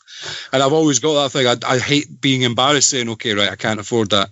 Right. Because then your worst worry is they'll come back and say, okay, well, how about this? And I don't like that. But yeah, I sort of had a battle to and fro with Chris for him to take any money from me, but we came to a mutual decision. Okay, that's fine. Well, which is great, because, you know, it shows that people respect you as well, if you know what I mean. He would never have done that if he didn't feel that what I've done for him over the years in terms of sharing his tweets and featuring him and not actually had any impact on him, you know, which is nice, but still feels odd. But I love it. I love it. It's fantastic. I couldn't have asked for a better design from anybody. I love it. I love the logo too. I just wanted to touch on thick skin. I think it's like really important to have in this business because, I mean, I got loose lips too. Like I'll just say, and I don't mean it in a mean way, but I'll tell people I don't give a fuck. Like I don't care what most people think. Like with you, I do. You're my friend. I care what my friends and some of my family think. But for strangers, I don't give a fuck. And when you're writing, or if you want to be an editor or anything else in the business, I think that's really important. Otherwise, you're going to let a lot of things bother you. And when it comes down to it, like how you have your own view and I have mine on what it takes to be an author, people seem to take that the wrong way and use it, take it as a personal attack. Like you're insulting them when you're trying to just give positive feedback or constructive criticism. Yeah. It's just interesting. As soon as I made that comment about, you know, you have to make a decision whether you want to be a writer or put food on your table, I thought I shouldn't have said that, because that's going to get so many people going to take that the wrong way. I said, I backed it up for a reason, because I feel the same way. So if anyone has a problem with that, get some thick fucking skin. That's fine. It took me years to get a thick skin. You know, it used to be any little affront to me. The smallest affront was, you know, like them basically spitting in my face, and I would get really angry and, you know, right, I'm going for you. But, you know, it takes it, because it does it initially, you know, it feel like a person, but then you've got to realize it's not a personal attack. No. Unless it's coming from a place of sheer hatred and sheer just dickishness. Any sort of criticism of a writer is coming from not a place of love as such, but, you know, you don't want a writer to fail. No. You know, you want them, and if you can help them in a review or just even talking to them online, you know, sometimes every now and then you get a writer puts like a paragraph up on Twitter or Facebook and asks for opinions, and everyone says, oh, it's brilliant. And you're sitting there going, it needs a bit of work here. But am I going to be the first one to say this? Because you know, as soon as you're the first one to say it, everyone's going to pile on you. But you have to understand it comes from a place of goodness, maybe not a place of love, but it comes from, you know, your heart's in the right place. You want to help them, but it takes a while for people to realize that that's what you're doing. You're not actually being a dickhead. You're actually trying to help them out. Yeah. And I've lost friends over not friends, but I've certainly, you know, lost, you know, Facebook friends and connections on social media because people don't understand that, and they think I'm an arsehole. I mean, there's lots of people who think I'm an arsehole, and yeah, I can be an arsehole, but you know what? I'm me, and I ain't going to change. Yeah, no, I hear you. And for those people, like, I don't know if anyone listens to this episode and I view someone as a writer friend and they're like, you know what, fuck you for that. Okay. Well, I guess, like, I'm just saying how I feel, and I've heard this echoed by successful authors and editors and publishers, and I'm not parroting them. I just, from my own experience, I've had so many rejections like everyone else, and it sucked at first, and now I'm just like, okay, what can I improve? Like, it's just about being a better artist, basically, I guess. I mean, everyone's had rejections. Everyone from Stephen King right down to Little Jimmy, who's just published his first novella yesterday, has had the slew of reviews from 1 star to 5 star. And people who get caught up on this whole... I hated putting stars and ratings on the reviews. And I tried it as an experiment to see if it helped getting the stuff shared and if more eyes on it. And it does seem to work, which annoys me, because a lot of people will just scroll past to the end to see what the review rating is. No kidding. Rather than actually reading the review. And I think I've gone to this stage where I'm at this sort of halfway house where half of them have it and half of them don't. And I can't quite decide which way I'm going to go. I think I'm going to go back to just getting rid of them. I would much rather than a star rating, I think like a A, B, C, D, E was better, because people don't... The number of authors... I mean, I got an author who sent me an email getting really upset and saying, I'm really sorry you hated the book, for a 3-star review. A 3-star review is a fucking positive review. Yeah, it is. It's 60%, so 60% of the book worked and 40% of the book didn't. It's still a fucking positive review. People forget it's that. Like people don't understand what average means. People think average is an insult. No, average is average. You know? 50% of the world is average, mate. It's not a fucking insult. So fucking complaining about a 3-star fucking review, I felt like... And the email was such a pity party that I actually felt, you know what, I'm going to fucking knock it down to 2 stars, but then that would be childish on my part. Fucking, you know, it's just like, make it 1 star. I mean, I had a fucking... Actually thinking about it, Jesus Christ, I had a fucking author complaining about a 4-star review. Oh my God. That's bad. And I actually did. I went back and went, fuck it, it's 3-star now. Fuck you. Fuck you. Fuck. If you're going to complain about a fucking 4-star review, 80%. I mean, that's the thing with the stars. There's not enough leverage, because I hate this thing about, you know, and the thing is, I do it myself and I hate it. A 3 and a 3.5 star. You know, what the fuck's half a star? I don't know. You know, it's nobody knows, but everybody does it, and it's stupid. We either have to go to a numerical system. You know, fuck like the half star. I don't know how you do it in America with like school grades, but over here we've got like A+, B, C, D, E, F, and like everything up to sort of C or a C- is good. You know, A+ is the best that you can get, or I think even they may even have like A double star. You know, like fucking Animal House. You know, they're not just on detention; they're on super secret detention and shit like that. You know. Yeah, but I think that allows more flexibility in the interpretation of the book than a star rating, because it's not numerical, if you know what I mean. It's more, you know, it's an A-star book. I know SFX, the magazine, used to give it letter ratings rather than star ratings, and I did prefer it, because, you know, if you get an A review, a B review, you know, it's a B+, it's still, in a way, that's a good review, but as soon as a B+ would probably be equivalent of a 4-star review, or a C+, say a 3.5-3-star, and they go, oh, C+ is still, you know, it's still a good book. You know, I liken it to food, which sounds funny, you know. Yeah. A 3-star review to me is like a Big Mac meal. It's not brilliant. It's not brilliant, but I actually enjoyed having it. It filled a hole. Yeah. Filled a space in my belly, and, you know, the book filled a space in my reading schedule. I enjoyed it. Yep. I would go back for another one from you. It's not as though, oh, fuck, I'm never going to have another McDonald's again. And I think if people look at it like that, then, because it annoys me when you, I got a 3-star review, whiny. Shut the fuck up. Someone reviewed your book for a start off. You should be glad, because there's more frigging authors out there than there are reviewers. I mean, I don't know about you, but there's no danger I think if every single one of my reviewers lived until they were 500 years old and we reviewed a book every one of us, at least one book a week, we would never clear what's in the review forum that I've got. Not a chance.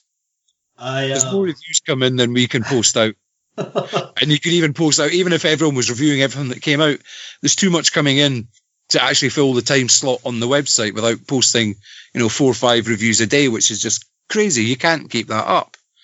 So you should be grateful that you're getting your book reviewed, and then to bitch about it not being a 4.5 or 5-star review, just fuck off. Yeah. And the thing is, I've been accused so many times of being disrespectful and crushing the dreams of authors.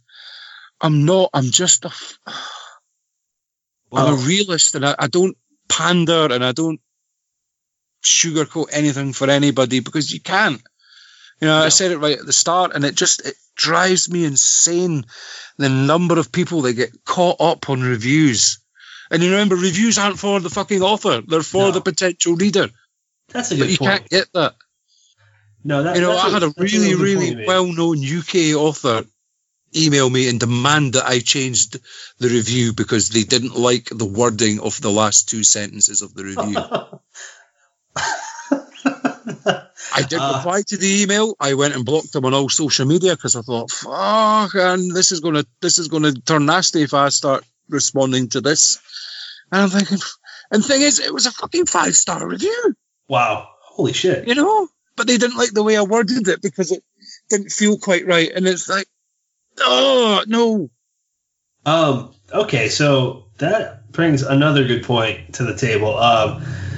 Being a writer myself, I'm doing this for me. That's if I like it and I'm happy. When I get to the point where I'm going to reach an editor, I'm going to make lots of choices that I'm going to have to suck up. You are going to have to cut a lot to make it look better. And at the end of the day, I'm still doing this for me. So why the fuck do I care if one person in the world or a couple don't like it? Who cares? You're never going to please everybody. I can't even please everybody in the family at any one point in my life. So I don't want to please, anybody else who doesn't know me.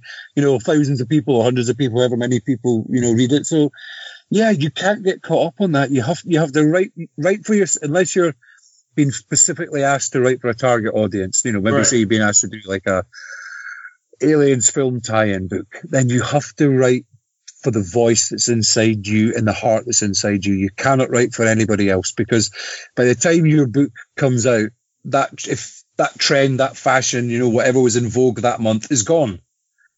So you can't even write for that. You have to write for the story that is inside you. And if you can't stay true to yourself, then you're doing it wrong. I may be wrong because I'm not a writer, so I can't really look into the head of a writer. But for me, I think that's how you have to write. No, I mean, I don't think you have to be a writer. Your finger's on the pulse, so I think it's fair to say you got a good understanding. I'm just gonna throw this one. I think it's a trend. I'm not sure how anyone's gonna take this, but I've seen, and I'm not hating on any of them because I haven't read them. I've been seeing fictional books about Trump, and there might be some great books in there, but overall, it's a trend. He's a president. Even if he serves another 4 years, we're going to have another president we might like or might hate. And the way I see it, I'm a history guy, specifically American history. I'm not here to debate anyone on this, but there's been some pretty questionable presidents, and Trump's just going to be another section, a little sliver of history. And I don't mean to make this a political discussion at all, but I just think that it's funny to see what was popular 5 years ago. And if we wait long enough, we'll probably laugh at what's popular now. Yeah. Yeah. I mean, the one thing I will say about Trump and his presidency, and it's pretty much mirrored over here. I think it's going to lead, so long as you're not writing, Trump fan fiction or Trump anti-fan fiction. But if you're using the political climate that has arisen through Trump and, certainly over here with Brexit and the Tories and because I think the Tories are just like a failed clone of Trump in his politics. They want to be him, but someone forgot to add a couple of bits of DNA, so they're just this sort of pasty white upper posh bastards who think fuck everyone else because it doesn't matter if the company goes down the toilet because we've got enough money from Daddy's bank account to keep us going for as long as possible.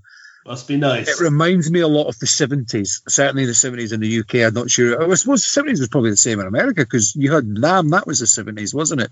So Vietnam was 55 to 75. America, yeah. I don't know when America got involved, but I was born in 89, so I can't tell you firsthand what the 70s was like. Jesus Christ, 89. That was the year I left high school. I'm only 31. Fucking hell. But so certainly probably in the UK it was like from 76 to sort of 80, 81. It was the sort of political climate felt the same. There was a lot of racism around. The working classes here were, under the thumb and under the hammer. And, that it led to like the punk movement. And it led to a lot of great horror. In America, that was, the period of really brilliant. The sort of the rise of splatterpunk and everything over there, I think was sort of tied in round about that same sort of period, early 80s and whatnot. And I think that's going to happen. I think there's going to be a reaction from the artistic people in the world to the political climate. And I think that's fantastic because I love how it drives music and culture and writing and everything. But to actually start being very specific, and it's one thing to lampoon him like, what's his name? Is it John? Oh, who's that English guy that does that? John Oliver. Is it John Oliver? That was the John week Oliver, was or something. The TV host. Yeah. Yeah. I believe that's fine because that's political satire of the week, and it will change. As soon as Trump goes, or if he stays, it'll change or it'll keep going. It won't hark back to let's keep having a go at Trump after he's out of office. Right. That's fine, but to start just actually specifically writing fiction about politicians, I think it's like, oh, come on, it's just. Yeah, I sure as hell don't want to read it. I read to escape. I don't want to read a fictional account of what is actually going on, at the other side of the TV screen that I'm watching. Yeah. I'd like to see a reaction to it, but not an actual, clearly this is a story about Trump getting killed by, I don't know, a zombie flipping. It's just a thing. I can't even think of any other American politician right now because for some reason, to me, all your American politicians have names that either sound like they're sitcom characters or they should be in a hero. So some weird superhero group. Your names don't seem right to me for some reason. Hey, look, I can't name them because I personally I don't give a fuck about politics. I just only brought it up because it seems so prevalent in all media right now. Yeah, I mean, I know nothing. I mean, like this whole Brexit thing, I voted Remain because I didn't know enough about it, and I thought, I'm quite happy with the way things are going. I don't feel as though I'm oppressed by Europe, so Remain. I could be wrong. I don't know. I mean, this is it. I have no. But then again, I mean, my core belief is there's enough money and resources in the world that nobody has to go hungry. But I agree. Much of it is held by too few people. And you can't make the world a better place by splitting up. If we could all just shut the fuck up, put our differences aside, and just, actually work together. And it sounds like a hippie Star Trek thing. But you know what? Maybe Star Trek has got it right, With this, everything that divides people is stupid. I mean, it's a thing that if I had the time and money, I would love to go back to university and do like a psychology degree based on tribalism. Because I do think, there is a genetic tribalism to everybody, and it's only our upbringing and our sort of experience to the world around us that overcomes this latent sort of tribalism around us. Because, we're not that far away from the days of being, an animalistic, caveman, Australopithecus, however you pronounce it, Oh, and I do think you're thinking the old thing based off of Sasquatch. Yeah, Gigantopithecus. Yeah, Yeah, I do think we are inherently tribalistic, and it's Because you what how 50,000 years. It's in the grand scheme of genetics, it's not that big. We're not that far removed from little hunter gatherer tribes where that's your bit of land and you'll defend it to the death, and then someone comes in who's very slightly different. They're slightly more. In those days, slightly different colour of fur on their body, or their eyes had moved more to the front, like how we were, rather than how predator eyes and hunter gatherer eyes. They move depending on what they are. Like hawk or a rabbit sort of thing. Well, they look slightly different. Let's go and kill them. They're trying to take our land and our food. They're probably not thinking that in terms of actually vocalizing it and thinking it, but it's just the natural reaction. This is my all animals are territorial. Yes. And I don't think genetically we're that far behind that. No, I don't think only so. Our brain power and our upbringing that takes us away from that. So I hate this. I hate politics, because politics is nothing but divisive. And you can never come together in politics unless you're in a sort of vacuum bubble of the same people of your same mind. You cannot have a good, polite debate about politics. I hate it. I just completely stay away from it.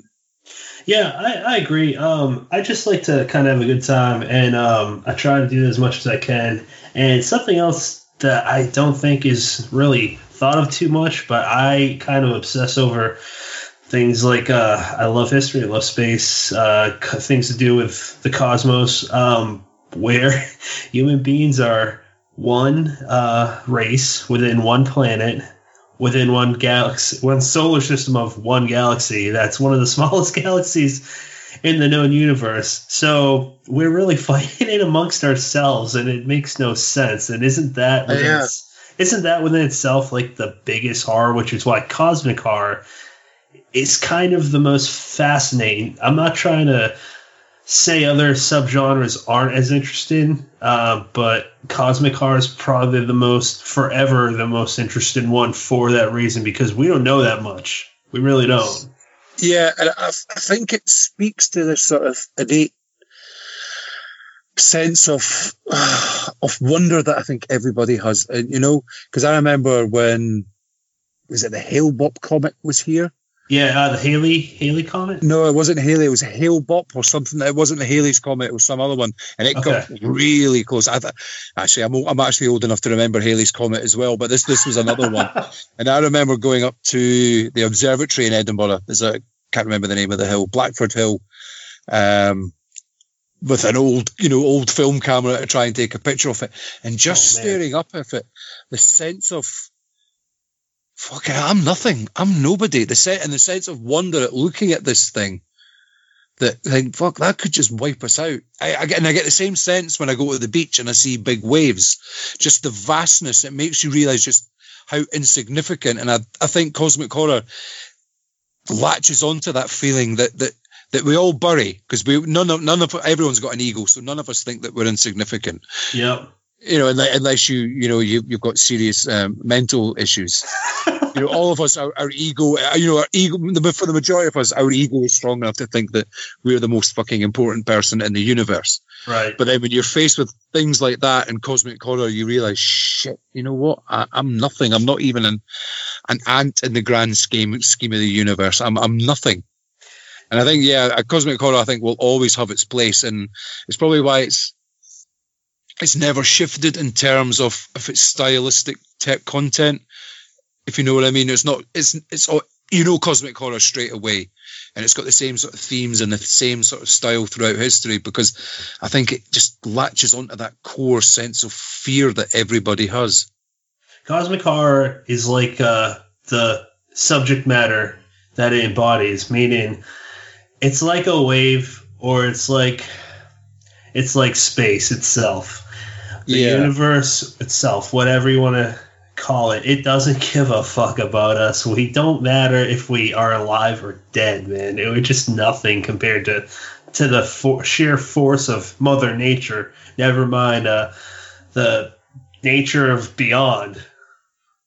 Yeah, it's not like vampires where, so long as you know which type of vampire you've got. Is it garlic? Is it silver? Will beheading do it? Can it cross like that old Hammer one where they couldn't cross running water? You can at least try everything out, quite shit, and you've got a chance against it, and a chance against a zombie, even a werewolf, you just need a silver letter opener, something like that. But against cosmic horror, you have no chance, and you're fucked, you may as well just, just go and shoot yourself when you're faced against something, a cosmic horror entity, because you ain't going to win. No, that's why I believe Lovecraft and newer modern authors like Mary San Giovanni are. They're just timeless, and Lovecraft's proved that. I think Mary's work is going to prove that eventually. It's like the whole fad thing, like the whole universe. I find it really hard to believe that we're ever going to understand that to the point where we're going to be like, okay, we can master it like we did with Earth. No way. I don't think so. And that's scary. I can't even contemplate how scary that is. No, I don't think we've ever been visited by aliens, because I think there's only two reasons you make that ginormous leap. Is either to destroy and pillage the planet for every last bit of resource on it, like Galacticus, or you're here to make peace and spread your technology with us, and neither of that's happened. I had a friend who's convinced that every single technological advance, like a mobile phone and all that, was because the aliens in Roswell were finally giving up little bits of information. It's like he was also a flat earther, but so that explains. I have a strong opinion on that. Yeah, it says, how about I take you up in a plane and I throw you out? You'll soon see the curvature of the earth just before you hit the ground, mate. Yeah. So we're actually hitting close to 2 hours. So I just wanted to cover. Yeah, we've been talking for a while now. Hopefully, we kept a few listeners, but I really would like to know before we end this who you're currently reading, and just put a pin mark in that real quick. As far as your intros go, earlier in this episode, you mentioned that you're doing an intro for Kit. I read an intro for Lex H. Jones's The Old One in the Sea. That I feel like if Lex wasn't such a sweetheart, just saying thank you every time, I would feel like I was annoying him. But that's literally one of my favorite books I've ever read. It's amazing, yeah. It deserves a place next to The Hobbit in the sense where it's meant for children, but it is enjoyable for everyone. Your intro, along with his, the tone, the emotions were perfect. Not even as a father, just as a reader who felt like a child, and that's really what those types of books are meant to do, I think. Yeah. I mean, for me, it had the same sort of feeling that I got when I first read Ray Bradbury's Halloween Tree. Okay. It was a kid's book, but I got so much out of reading it. And Lex's book has the same sort of feeling. Yeah, it's a book that if my kids were young enough, it would be a book that it would be one of those first books that they learn to read it on themselves. Because I did that with all my kids. We would read the kiddie sort of picture books, and then they would move on to proper textbooks, prose books. Mm. And I would read it to them first, and then we would sit down and they would read a chapter, a page back to me, and we'd read it together. And I did that with both my kids with a Halloween Tree. And if they were young enough, I know that's a book that we would have done exactly the same with, because it's got that much power and heart to it. Yeah, absolutely. That's well said. So I just, last thing I was curious about was what authors do you feel, let's start with UK, because you made a good point. And like Women in Horror, thanks to a few friends that kind of pointed out that I kind of gotta make female authors more well known to myself, I feel that UK authors should also have a wider audience. So let's start with UK horror authors, or any genre if you want. Who would you recommend to definitely read and jump your to be read pile? Jump to the top. Well, I mean, let's start with who I sort of class as three of the best. And I hate to say female authors, because they stand shoulder to shoulder with any author who ever lived. We've got Priya Sharma, Laura Mauro, and Georgina Bruce. You can pick up anything that they've ever written, and you'll be absolutely blown away. They are just they're exciting, they're exhilarating. They're going to take the genre, and even if they move out, because I know Georgina, did you listen to the This Is Horror podcast with Laura about how she doesn't even know which genre she sits in, and she's happy to be called a horror author, but she doesn't even know if she reads horror. So it doesn't matter where she goes. Those three are just they are definitely must reads, and yeah, they're fantastic. Even like Penny Jones for another female one. I think I'm terrible when people ask me to list people, but like Phil Sloman, Justin Park, we've mentioned Kit, John McNee, he's another fantastic one. I'll try and keep it to the sort of the smaller publisher end of the scale, but we've got Tim Leben, Mark Morris, Adam Neville. So I haven't heard that episode yet. I just started getting into This Is Horror podcast because, like I said way earlier in the episode, I'm kind of catching up as of last year, even though I've been in it for, I don't know, 5 years now. I'm really just I started diving nose first in the deep end once I became a reviewer. And I haven't heard that episode yet, but I have read Naming the Bones by Laura. I really enjoyed it. The ending, though, if a book isn't, and I'm not saying hers isn't, but if a book is so-so or just barely readable or whatever, however you want to word it, if they have a killer ending, that just makes my opinion jump. It wasn't the case. It wasn't the case with Laura's book. Like she's a great writer, but that ended, man. Did you read that? Yeah, that was fantastic one. I was just like, I'm pretty sure it said out loud, "What the fuck?"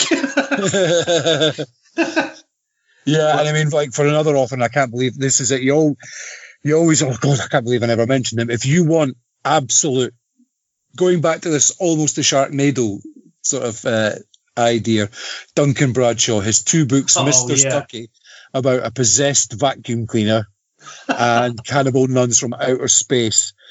I think for Cannibal Nuns from Outer Space, I think the review said this book is utter bollocks, but it's the best dog's bollocks that I have ever read. I don't know if you have that expression in America, but the dog's bollocks is a UK expression for something that's absolutely brilliant. And it is. It was just, there's a whole chapter in it where there's this arsehole taxi driver who's recounting a story to his passenger, and the story is basically him retelling the plot to Predator. And you know that he's doing it, but you're sitting there absolutely pissing yourself with laughter at the stupidity of it. And you still want to finish this book. I have never finished a book and actually had the muscles in my face so sore from laughing and grinning. Oh. He's an author you really have to check out. It's like the Mr. Sucky book. He even published it as though it looked like a manual for a Hoover. Yeah, I saw that. Yeah, that's A5 hilarious. size floppy with, sort of the greyish paper that you get in these sort of manuals. Yeah. Absolutely brilliant. Duncan, I can't believe I forgot to mention him. He was amongst one of the few that I first met. I don't know how it happened, but I was introduced to the UK writers first, and Duncan actually sent me those 2 books, the e-copy. I just, being a reviewer now, man, I got so many fucking books. I gotta get to those 2 books. I gotta get to them soon, but it's so hard to read quick, especially when you got a family and a job and shit. But for me, I'm not saying one's better than the other, but the few that come to my mind right away, Rich Hawkins, I fell in love with this. God, yeah, see it there again. Fell in love with this trilogy, the Last Plague trilogy. Like, holy shit, why isn't this movie? Who else? Andrew Freudenberg. God, yeah, again, yeah, see this. I hate when people ask me this question because I always miss people out. Yeah, and Freud's just such an amazingly wonderful guy. He's absolutely brilliant. He's a great guy. A big cuddly teddy bear. He's brilliant. Oh, him and you look like guys that you wouldn't want to fight with at a bar. But God, no. He's like a Care Bear in a leather jacket. You'll probably kill me for saying that, but that's what I think of him. Yeah. If you start talking to him, you realize real quick, this guy, he might be able to fuck me up. With me, he's good, but like I want to be his friend and give him a hug. And Lex H. Jones, I fell in love with that guy as an author, reader, just based off of that one book. Sometimes it's all it takes for me. I want to read more of his books. And then Laura, am I going to fuck her last name up? Morrow? Is that how you say it? I pronounce it Laura Mauro. I feel like she's made a comment about this on one of her accounts. I just can't remember. If I fuck that name up, I apologize. But something that I love that she does, I know she doesn't do this as a business. She makes those little stuffies. One of you. Yes, I've got one of me. I think I was one of the first ones that she made, I think. It's great. And she made one of, for those that don't know, in Lex H. Jones's books. It's about young H.P. Lovecraft that becomes friends with Cthulhu. He calls him Ulu. There's two stuffies of Howard Phillips and Ulu. And I asked Laura, I messaged her, I'm like, can you please make these for me? And she sent me pictures last week. She's like, they're done. And that is just amazing. That's brilliant. See, that's Laura all over. Yeah. I'm so excited. I'm going to put them on my writing desk. I got to rearrange it, but Laura's just like, everyone you mentioned that I know, they're just such sweet people. Yeah, I mean, that's the thing. I mean, I know nothing about the sense of community in America. I know there was one author said there's no such thing as the horror community, and I thought that's absolute bollocks, because you come to British Fantasy Con and just the sense of joy and happiness that everyone has when they see people that they haven't seen for years or even, a couple of weeks. It's brilliant. Everybody knows everyone. There was a guy who had just made Wayne Fenlon, I think was the second name. I'd made a connection with him on Twitter a couple of weeks before last year's Fantasy Con. And I says, because he was local to it, I says, come along. And he was a bit nervous about thingy, but there's always someone there who will take a person that we haven't seen before, because it's not that big a community, so everybody kind of knows everybody. They certainly know everybody's face, and there's always someone who will take a newcomer under their wing and make sure that they have a brilliant time and they get to meet the people that they want. Like great. Mark West. There's a joke in the British horror community about Mark West, because, if you start talking to Mark West, you're never getting away because he knows everybody and he'll introduce you to everybody. And he's one of the nicest people you will ever meet. And for all the little fallouts and little disagreements that we have, when you go to places like this, you actually realise that, it's everything's just insignificant compared to the actual sense of family that's there. That's brilliant. Awesome. I always come away so elated and so happy for these things that I get the sort of post-con blues a couple of days later, and it's like one of the hardest 2-3 days that I have in any given year, because you know that you're not going to see these people again for at least a year or maybe even 2 years, because it moves around the country, so it's never in the same place. And the UK is nothing like America for traveling. We talk about, oh Christ, it's a 300-mile journey. To you guys that's nothing, but right. For us that's close to a day's worth of traveling, because the travel infrastructure in here is just fucking terrible, even on the train and a plane. Oh no. Like my friend Fiona, who came over from Ireland last week, she got onto the plane at the same time as I had to get on the bus to meet her in Edinburgh. And I live 12 miles away from Edinburgh. And I had to wait 20 minutes on her getting from the airport to where I was meeting her in the town centre. That is how bad it is. She can fly from another country quicker than I can actually travel in the same geographical region. That's insane. Hey, so we're actually hitting 1 hour and 58 minutes. That's, you know what? I think I love talking to you, man. I think I gotta pretty much wrap it up here. Yeah. Is there anything that you want to maybe let people know about? Keep in mind, this isn't coming out until the end of May, so is there anything that you got planned that you can talk about that is going to be happening around that time? I've got 2 big projects on the go. I mean, you know about one of them, the Secret 101 Club that we haven't really mentioned, and I'm not quite... I'd like to keep it kind of under wraps, but let's just say make sure when you start seeing the social media posts for this Pay attention to it, because it's the biggest undertaking I have ever done in 10 years. And surprisingly, it has gone so smoothly. I cannot believe it. It's for what I think is going to be the book of the decade. It's utterly unbelievable. There was like a sort of pre-launch at FCon last year where the author had 5 chapbooks that are tying in with this project, and he talked about the whole project, and everybody at the launch started off went, okay, that sounds a bit, and then by the end of it, he explained everything about the whole concept behind the story and the whole concept of the book and the actual mechanics of the book. Everyone just sat there and we're going, oh my, this is just fuckingly mentally insane, but I need to get this book because this is just fucking sounds like the best thing ever, and I think it will be. And I mean, I know you've read a couple of the stories, and I'm happy to be a part of it. Yeah, and I cannot believe, and it was one of these weird things. I was still half drunk. It was a Sunday morning, and Sunday morning at FCon's always a sort of, it's the chill out time. People are saying goodbye because everyone's getting ready to go, and there's the only sort of big things are on are the AGM and the awards ceremony. And I was sitting there, and it just like, bang, smack, oh, fucking hell. Right, I've got an idea on how to deal with this book.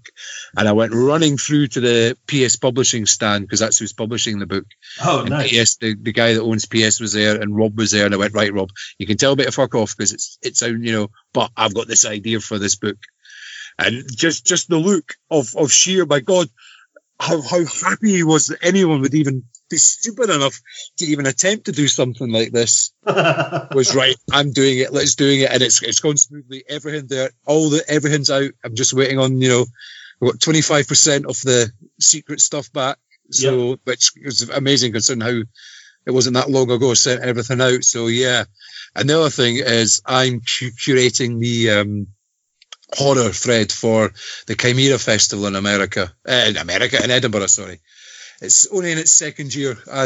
I chaired 2 panels last year, which was good.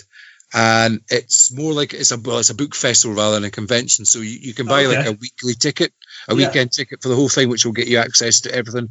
Or say there's only 2 authors there that you want to go and see, you can spend a $5 and go and see that author, which is brilliant. But it's grown this year, so I've been in charge of curating the horror thread for that, and it's going to be great. I can't really say exactly who's going until we make the official announcement, but if you're anywhere in the UK and anywhere near in Edinburgh over the 5th, 6th and 7th of June this year, then get yourself to Chimera. You can, it's brilliant. There was a fantastic atmosphere there yesterday. It was like all these things I went into thinking, okay, sounds a bit, not quite sure. But within half an hour of being there, I thought, this is brilliant. This is going to take off. And everyone that I spoke to had a fantastic time there. I wish I could go. A lot of good authors coming. It's like the science fiction, fantasy, and horror there. Obviously why it's called, it's a play on the Chimera. And it's going to be amazing. I've got 2 big names in UK horror coming. And actually, no, 2, 3, 4. Yeah, no, actually, there's a lot because we had a surprise entry in today of another author. So, yeah, it's worth coming.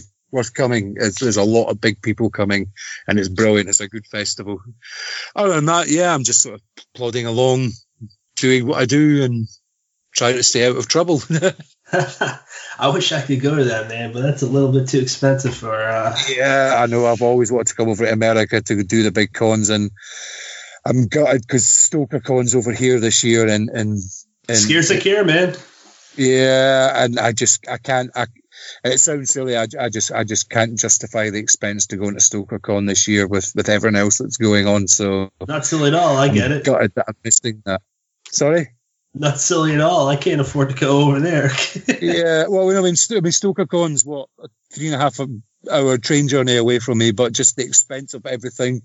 And you hear like Alan Baxter's coming all the way over from Australia. I don't think you could get further away.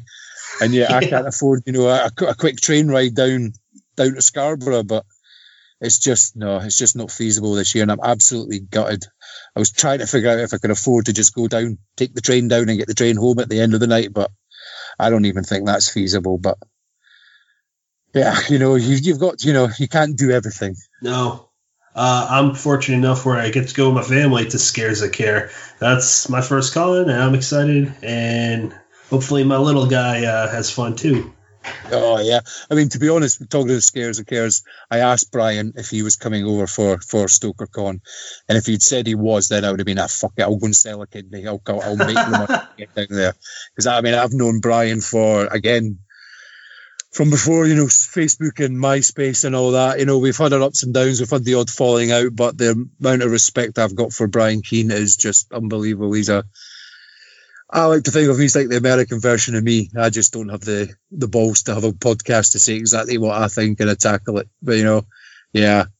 Well, speaking of that, you got my platform. You're more than welcome to come on anytime, especially, I don't know, for however long I do this. You're always welcome.